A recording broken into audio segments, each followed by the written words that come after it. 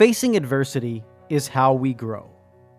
The lessons that wisdom can share with us are now being lost to an intolerant, socially acceptant view of adversity.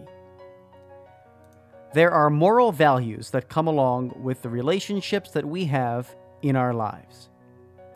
As we take each step forward, we are meant to learn and grow stronger from both the good and the bad relationships that we have with others. This affects how our children will approach future relationships through what they have experienced from their parents' reflection and care.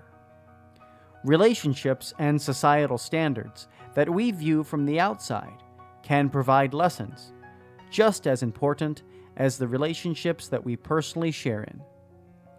The first example only works in our favor if we are taught to guide ourselves with humility and seek out the lessons that these relationships and experiences hold to be true.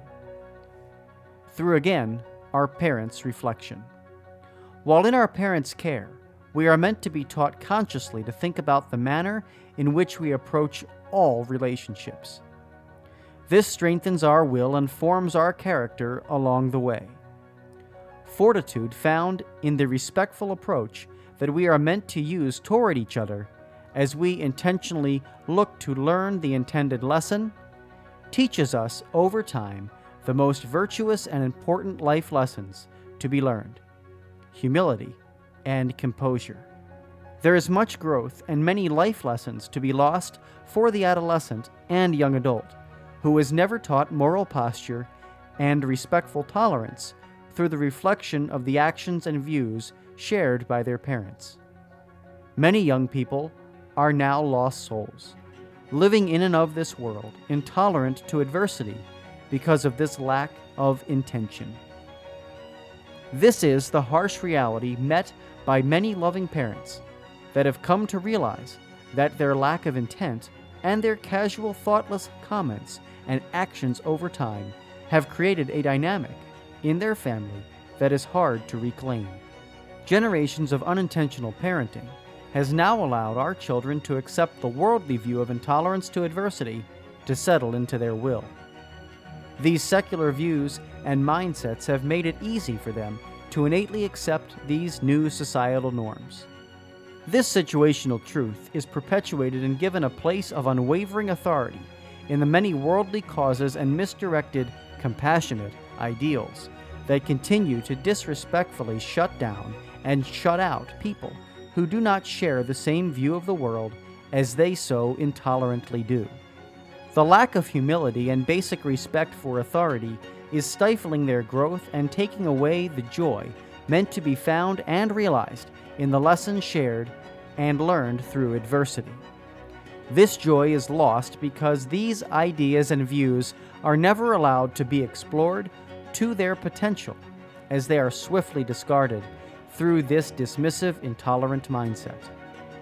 In this flawed reflection, our society as a whole loses out. It is through our past experiences, both good and bad, that we grow as people and as a society, as long as we choose to accept and face well our faults and failures, along with our triumphs. The greater the loss, the greater the lesson to be learned. Being challenged by different points of view is the way we are meant to naturally learn and grow from each other. It is through our individual and collective accomplishments that we all advance together. We must accept, promote, and explore our differences in order to recognize them as collective benefits. We need to accept that this newly adopted secular societal norm and view of intolerance for adversity is keeping us from the lessons that we are meant to share in and grow from. The understanding that is found in humility, mutual respect, and compassion for each other's views is our only way back. Society's view reflects that we have forgotten how to love thy neighbor.